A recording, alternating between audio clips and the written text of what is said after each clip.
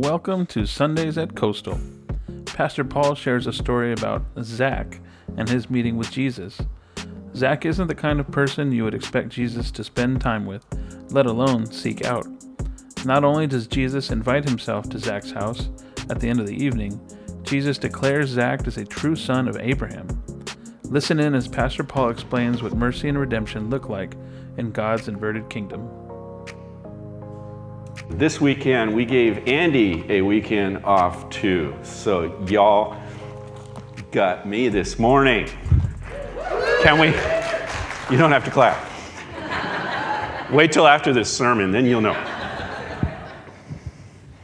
This week, before we start, we always start our Alpha film series with a question. If you could ask God anything, if there was a God and you could ask God anything, what would it be? And one of our courageous guests said, how can an all-powerful, loving God allow the devastation in Ukraine? Innocent people. I see a lot of heads saying, yeah. And we just, on Alpha especially, we just honor honest questions. And we say, yeah, you're not alone. Can we pray for Ukraine right now? Lord God, you see the devastation. And we ask for an ending of the violence in Jesus' name. And we ask that you protect the vulnerable today, right now. Protect the vulnerable. Be with the 10 million refugees that are trying to rebuild their lives. Show us how we can make a difference, Lord. Bring justice. Bring peace. Lord, hear our prayers. And everyone said, Amen. Amen. So, guests, we want to tell you what we believe in 3 words. Number 1, we believe that there's hope beyond this world's mess and my mess. Amen? Amen? There's hope beyond our brokenness. And that hope is not an idea or a strategy or kind of a technique. That hope is grounded in a person, and his name is Jesus. And he was crucified and raised from the dead. In 4 weeks, we celebrate that, by the way. Can you believe it? And that he is so worth trusting with the full weight of your life. You can trust him. He is the way and the life. That means he can bear the weight of your way, your life, and your longing for purpose and meaning and value and direction. And he invites us to join him in his restoration work in this broken world. And that good news sets us free to make everyday choices. Would you please say these with me? I choose to be a disciple of Jesus today. A disciple is one who walks intentionally with God. Therefore, I choose to be changed by Jesus. I choose to seek Jesus first. I choose to join Jesus in his resurrection. And right now, Father, King Jesus, you are welcome in this space. You're welcome in this room. You're welcome in our bodies, our affections, our imaginations. You're welcome. You're welcome here, King Jesus. Right now, we choose to let you change us. Right now, we choose to seek you first. Among all the competing voices in our heads right now, we give way to your voice. And we pray that you would send us out of this place ready to join you in your resurrection work in this broken world. Please, Holy Spirit, do this morning what only you can do. In Jesus' name, amen, amen. Jesus said, let the little children come to me. Do not hinder them, for to such belong the kingdom of God. Can I share a favorite Bible story with you this morning? It's from the Beginner's Bible, which I used raising my kids some 400 years ago. And it's my favorite Bible story book. It's about a small man. You see, Zacchaeus was a man who took tax money from people. Everybody say, ooh. It's always good to have sound effects when you tell Bible stories. Tax money was what they had to pay to their king. But Zacchaeus took more money than he was supposed to. He kept it to make himself rich, and nobody liked him. You guys are awesome. One day, Jesus was passing by his town. Everyone went, yeah. I love it. Yes. Everyone went to see Jesus. Even Zacchaeus went to see Jesus. But Zacchaeus had a problem. He was short. There was a song back in the 70s about short people, right? Yes. I'm talking to Chris. Yeah. Hi, my name's Chris. I'm short. Everyone was in his way. He could not see. Then Zacchaeus had an idea. If you guys are watching online, you won't believe the sound effects that are going on in this place right now. He ran ahead of all the people. He climbed a tall tree. He had found the perfect place to watch Jesus. Yay! And he could see all the people coming. When Jesus got, I love that picture. That's my favorite picture. When Jesus got to the tree, he stopped. He looked up at Zacchaeus. Yay! Zacchaeus, he said, come down right away. I need to stay at your house today. Yay! Zacchaeus scrambled down. Jesus wanted to stay with him. He took Jesus to his house. By the way, all the crowd says, I can't believe Jesus wants to be with that scum. But he said to Jesus, I want to do what's right. I give back all the money I took to make me rich. Jesus was pleased. Zacchaeus had chosen to do the right thing. Yay! You guys are amazing. You're better than my own kids. So why is this story so beloved by children? Oh man, on so many levels. First of all, kids can relate to little people's stories. To not being able to see beyond the adults when the parade passes by, and kids love climbing trees. This story is full of humor and irony, a little fat rich man who wants to see Jesus. You see, Jesus has been on a long road trip with his disciples over the last 10 chapters in the Gospel of Luke. Isn't Luke amazing? Scholars call this section a travel narrative. From his glorification on the Mount of Transfiguration in chapter 9 onward, Jesus has been, it says he set his face toward Jerusalem, where he will be enthroned on another mountain, but not the way people expect. He will be enthroned on Calvary on a cross.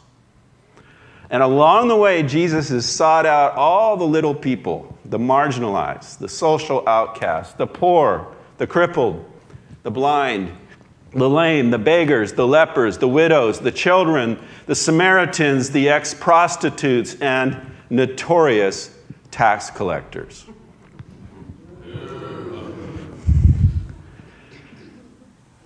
He even makes some of them the heroes of his stories. Luke shows us that little people are being brought into the very center of what God is doing. Is that cool?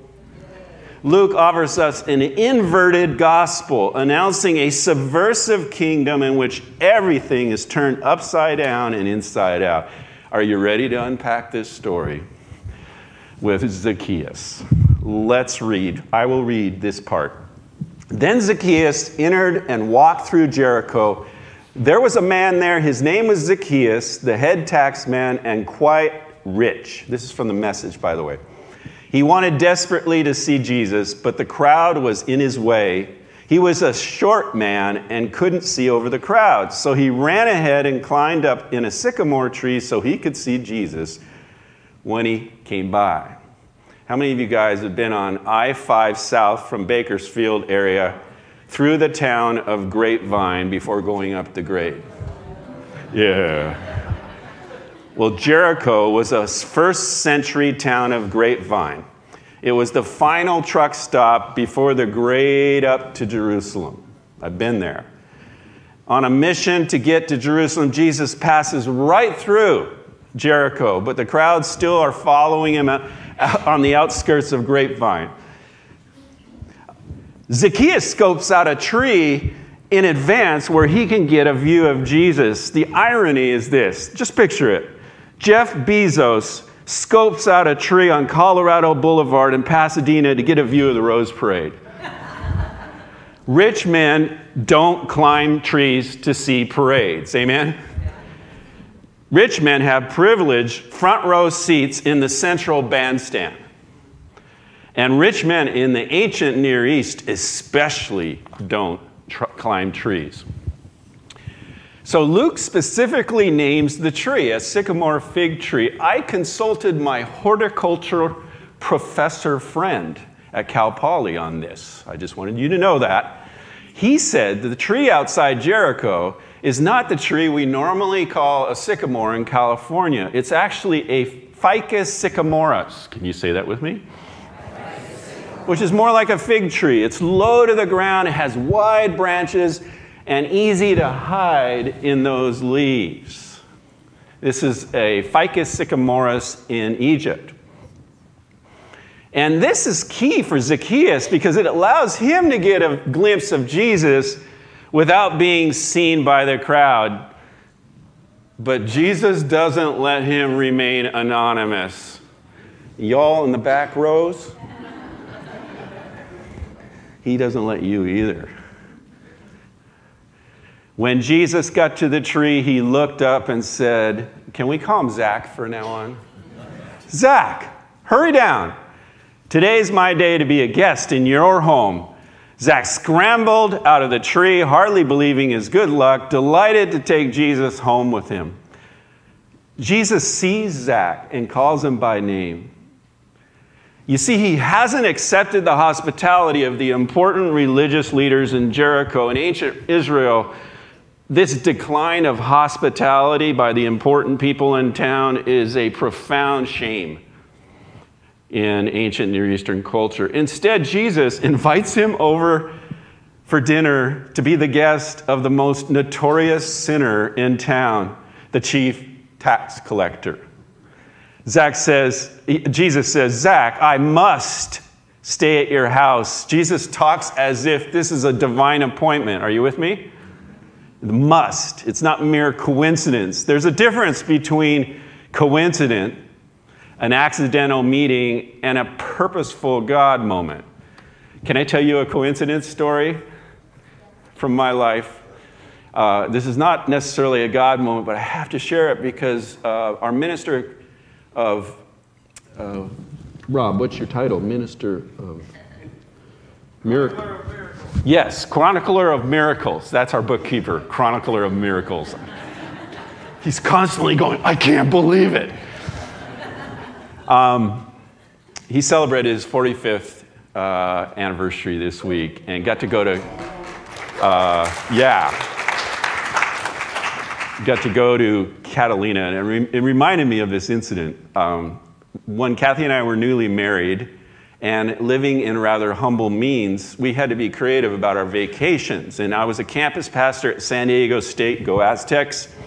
And I had a really good relationship with the leaders of the InterVarsity group, and they had a camp in Catalina, and I thought, maybe I can leverage my contacts and we can actually stay in Catalina for free.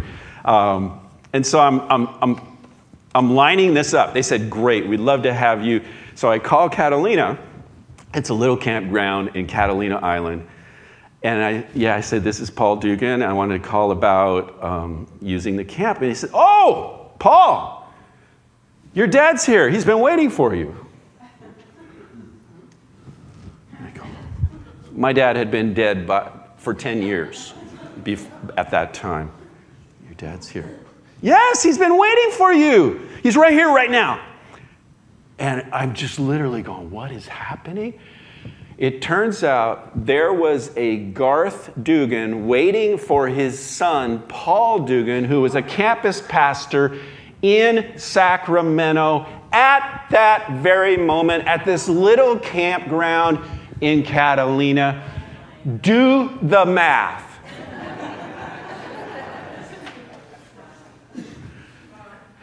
And he was the nicest guy. The whole camp, I called him Dad, by the way. He was hilarious. Well, that's a coincidence, like on a pretty, you may call that a God moment, but I call it a coincidence on a mega level. Jesus said, I must spend the night at your home. That was more than a coincidence on the road out of Grapevine. You guys with me? This is a divine appointment. I must stay at your house. But everyone in the crowd saw the incident and they were indignant and grumped. I love the Message translation. Can you say it with me in a grumpy way? And be the, what do they say?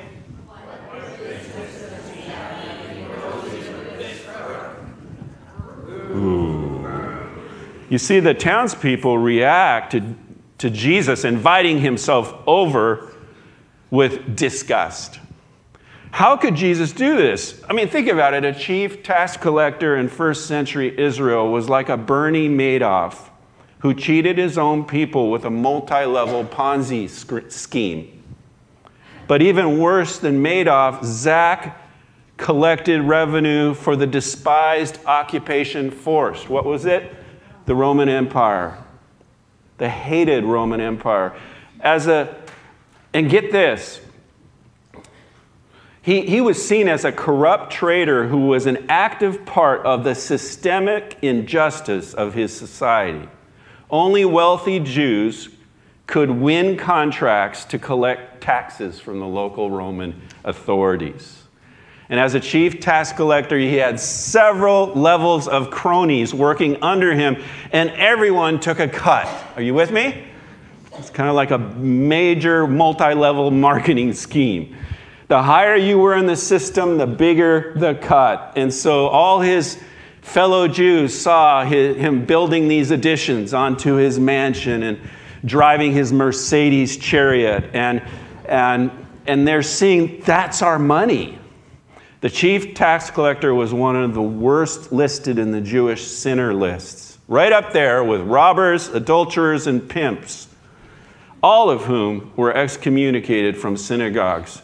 They were seen as the scum of the earth. You could call Zach the town's least likely to be saved. Do you have anybody like that in your life? Ken Bailey, an expert in ancient Middle Eastern culture, says the people actually expected Jesus to look up and call him out and say, Zach, you're a collaborator. You're an oppressor to these good people. You've drained the economic lifeblood of your own people and given it to the imperialists. You have betrayed your country and your God. You'd expect Jesus to say that, right? Instead, he invites himself over to Zach's for dinner. It's hard to express how controversial this visit was. Jesus is again risking his whole reputation by associating with the wrong people in town. And this is what I call costly grace. Jesus was paying a price for spending time with Zacchaeus. You see, the Jews expected a Messiah who was going to come and deliver Israel from such oppression. Notice, however, that Jesus neither endorses the oppression nor ostracizes the oppressor. Jesus saw straight through his layers of graft and greed, his callous contempt for his fellow citizens, and he knew the real issue was a sickness of the heart, which he alone has the remedy because he is the way, the truth, and the life. And so the next scene, between verse 7 and 8, I wish I could have been a fly on the wall in Zacchaeus' dining room. Don't you? I mean, can you imagine? His family's there. We don't know what was said during the visit. I think the family was just speechless. Like, there's got to be a catch here. Imagine it. I mean, the conversation that took place there. All we know is that this man, Zach, his life is transformed. Amen? He is transformed by the unexpected grace of Jesus. Luke says this in verse 8. Zacchaeus just stood there, a little stunned. He stammered apologetically. Can you read this part? Master. And if I'm caught cheating, I pay 4 times for the damages. Zach's first step in his discipleship journey with Jesus was an act of extravagant repentance related to his way of acquiring and using his wealth and to his relationship to the vulnerable in the community that he lived. Costly grace bears fruit, resulting in costly repentance. And it was repentance of both sins of omission and sins of commission. He repented of his sins of commission, which is the active cheating of others, and he repented of his sin of omission, of neglecting the needs of the poor. You with me there? The Levitical law required repayment of 120% for stolen goods. Zach pledges 400%. This is extravagant, costly grace. Jesus said, today is salvation day in this home. Isn't that beautiful? Don't you want that said over your home? Here he is, Zacchaeus, son of Abraham. For the Son of Man came to find and restore the lost. Can you read that with me? That is gospel. Today is salvation day in this home. Here he is, Zacchaeus, son of Abraham. For the Son of Man came to find and restore the lost. I love, Jesus gives a public declaration that salvation has come to this home. You see, salvation is not a concept, an idea, or a technique. Salvation is a person, and his name is Jesus, and he came to Zacchaeus' home. Salvation for Jesus is so much more than praying a prayer so that I can get to heaven after I die.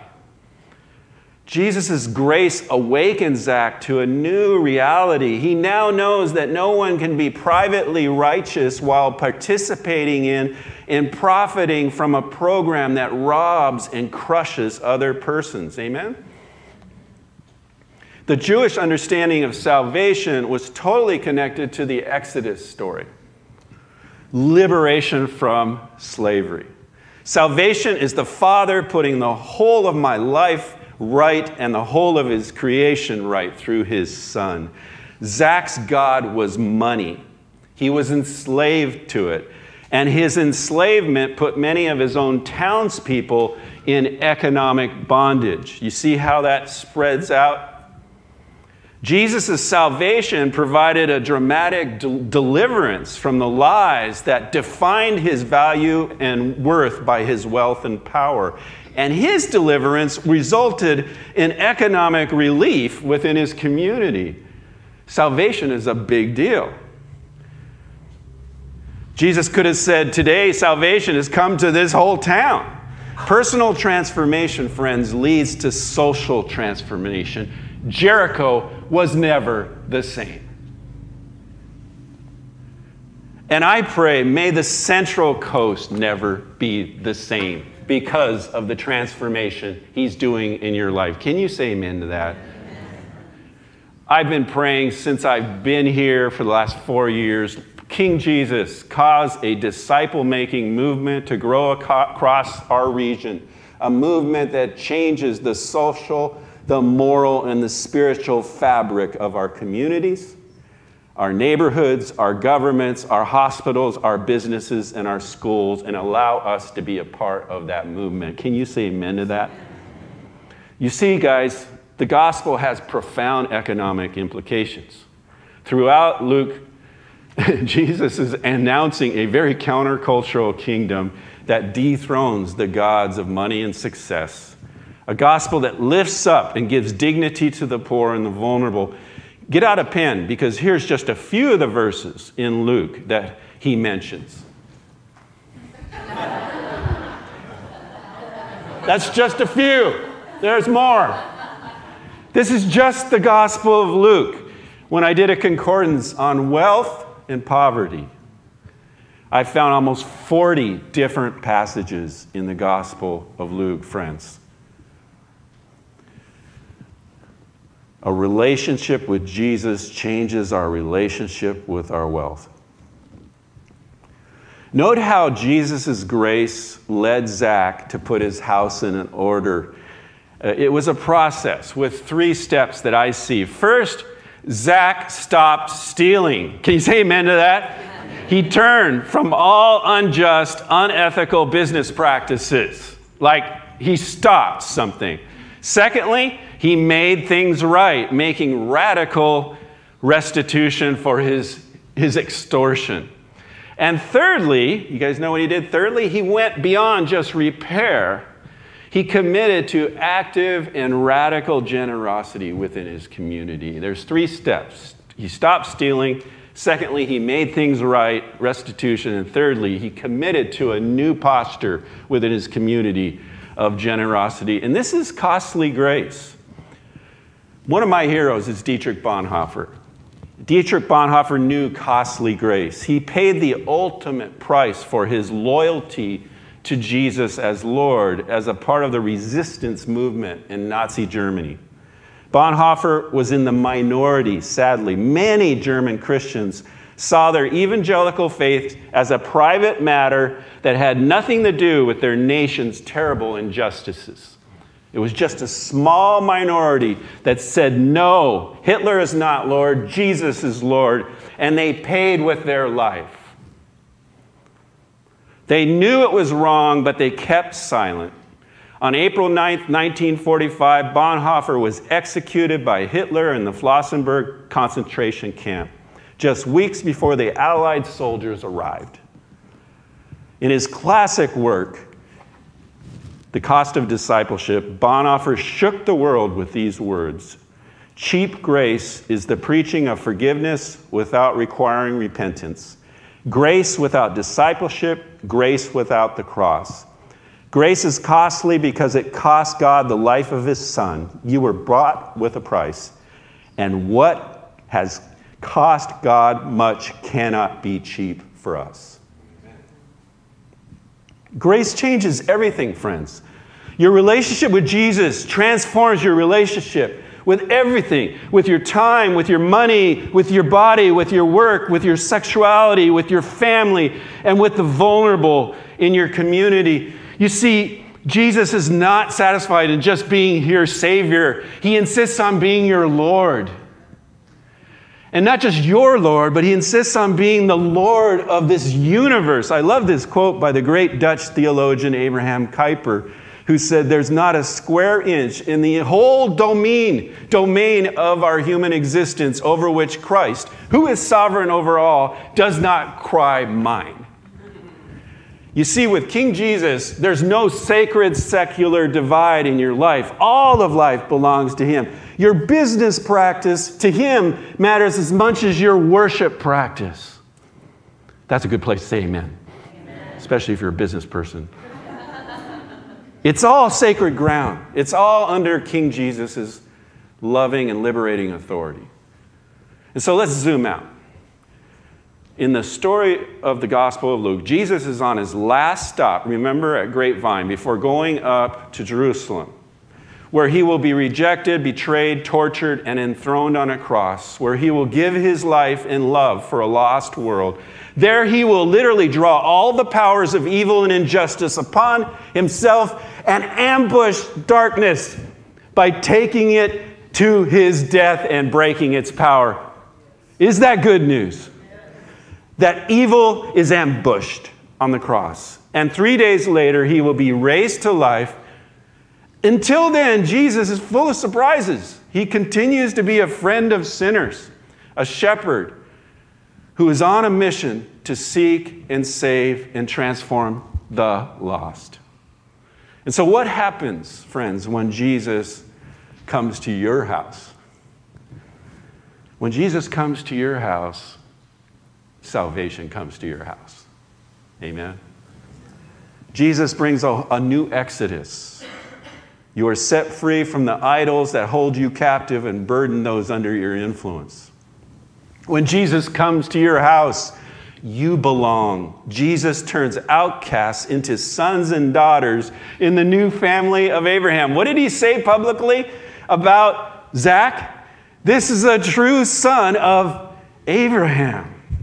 Jesus turns outcasts into sons and daughters. You no longer need to prove yourself by what you own or achieve or accomplish. Amen?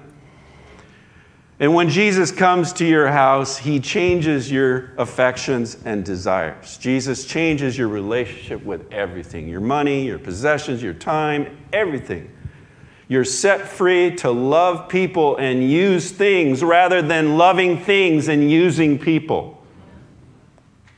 You are set free to join Jesus in his mission as he seeks to save lost people in your world. By the way, can I commend a spiritual practice? Try this. Go home today and make a Zacchaeus list. This is based on Luke 19:10. The Son of Man came to seek and save the lost. It's a prayer list of those least likely to be saved in your life, at least from a human perspective. Include the names of friends, family members, neighbors, work associates, classmates that you would consider the farthest from God, who are currently the least interested in or open to the gospel. I'm in a DNA group, a small group with a group of guys, and we did a Zacchaeus list. And I said, no, not just the safe people who are close to the kingdom. Pick people in your life that you would never dream would follow Jesus. And we are now praying for each other's least likely list. And we're already seeing divine appointments just busting out all over the place as we pray for those people. There may be a Zacchaeus in a tree on the road of your life this week. Will you see him? Will you see her the way Jesus sees them? Today's passage is all about costly grace, how Jesus risks his reputation to seek and save each of us. As he sees Zach and calls him by name, Jesus sees you and calls you by name, and he sees the lost in your world. This is amazing. Imagine, just for a moment, close your eyes, picture yourself climbing a tree to get a glimpse of Jesus as he's passing by, like in the Bible story picture. You're trying to remain anonymous up there, but Jesus stops in the midst of the crowd and looks up. Can you see him? He's got a smile on his face. What are you doing up there, dear rich man? He sees you. He knows your name. He says, Kilo, I must be a guest at your home today. He says, Gary. He says, Bob, I must be at home. Guest at your home today. Can you hear him? Will you invite him in? Will you open yourself up to his extravagant grace? Will you invite him to put your house in order? Or will you say, oh, thanks, but no thanks. I'd rather like staying up here in my tree, being a spectator. Maybe some other time, Jesus. This is an opportunity for a gospel exchange moment. This is what we call bad out, good in. If you'd like to join me in experiencing the transforming, extravagant grace of Jesus, I invite you. I will read this prayer, and then you can read it after me if you'd like to make this exchange. Lord Jesus, I reject the lie that my value and success is measured by what I own, what I accumulate, or what I achieve. I reject the lie that my value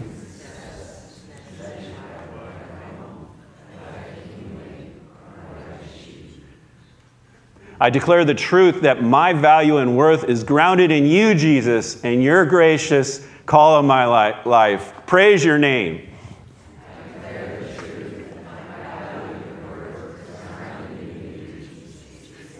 Gracious call in my life. Praise your name. I reject the lie that I can have a relationship with you, Jesus, without having my priorities reordered by you.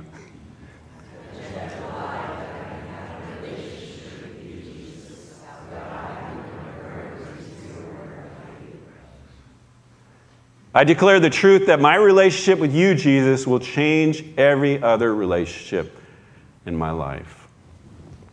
I declare the truth that my relationship with you, Jesus, will change every other relationship in my life. So I choose to trust you. I trust that you are good. I trust that your changes in my life are for my good. And for the good of my neighbor and my community. Oh, Lord Jesus, you're amazing. You are amazing. You are so worth knowing and loving and following with not just a corner of our lives, but with the whole. We ask that we would taste your extravagant grace and that it would bear fruit in extravagant repentance that would literally change the social, moral, and spiritual fabric of this Central Coast. And we pray that you would get all the glory. And everyone said, amen. Let's continue to worship.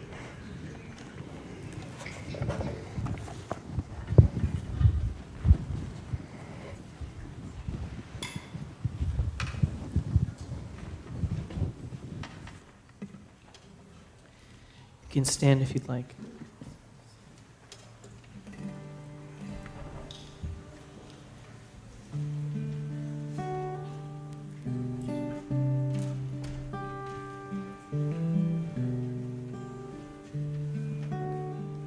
We bow our hearts, we bend our knees. Oh Spirit, come make us humble. We turn our eyes from evil things. Oh Lord, we cast down our idols. Give us clean hands, give us pure hearts. Let us not lift our souls to another. Give us clean hands, give us pure hearts. Let us not lift our souls to another. Give us clean hands. Give us clean hands. Give us pure hearts. Let us not lift our souls to another. Give us clean hands. Give us pure hearts. Let us not lift our souls to another.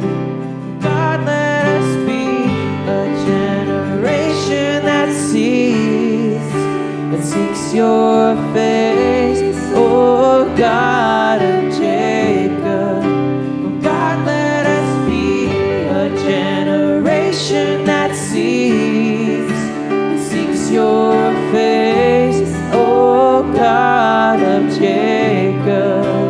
Seeks your face, oh God of Jacob. Give us clean hands. So give us clean hands. Give us pure hearts. Let us not lift our souls to another.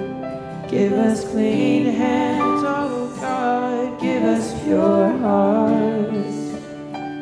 Let us not lift our souls to another. Let us not lift our souls to another.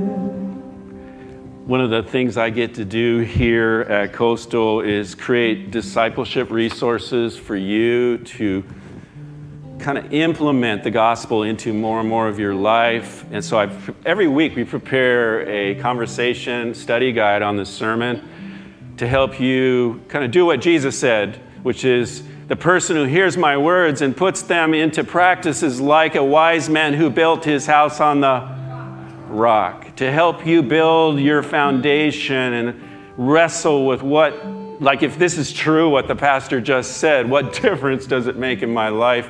We use this at Table Talk. We have small groups Table Talk is a gathering which across the street meets at 10:40 to unpack the sermon together with coffee. But you can also use this in a small group or in your own quiet time or in your family. And if you email me, this will come to your inbox every week. I'm Pastor Paul at mycoastal.org. That's my advertisement.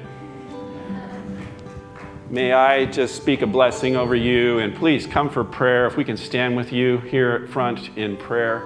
May the grace of our Lord Jesus Christ and the love of God the Father and the koinonia of the Holy Spirit, the fellowship of the Holy Spirit be with y'all. Amen. Have a blessed day, beautiful day. Pastor Paul Dugan is the pastor of mission and discipleship at Coastal Community Church. It's located in Grover Beach, California, and serves communities across the Central Coast. Join us online each week on Sunday morning at 9 a.m. for our weekly live stream. We also have 2 in-person services at 9 a.m. and 10:40 a.m. in our sanctuary. Coastal Community Church is located at 1830 Farrell Road, Grover Beach, California. For more information, visit our website, www.mycoastal.org. Thanks for joining us, and I hope you have a great week.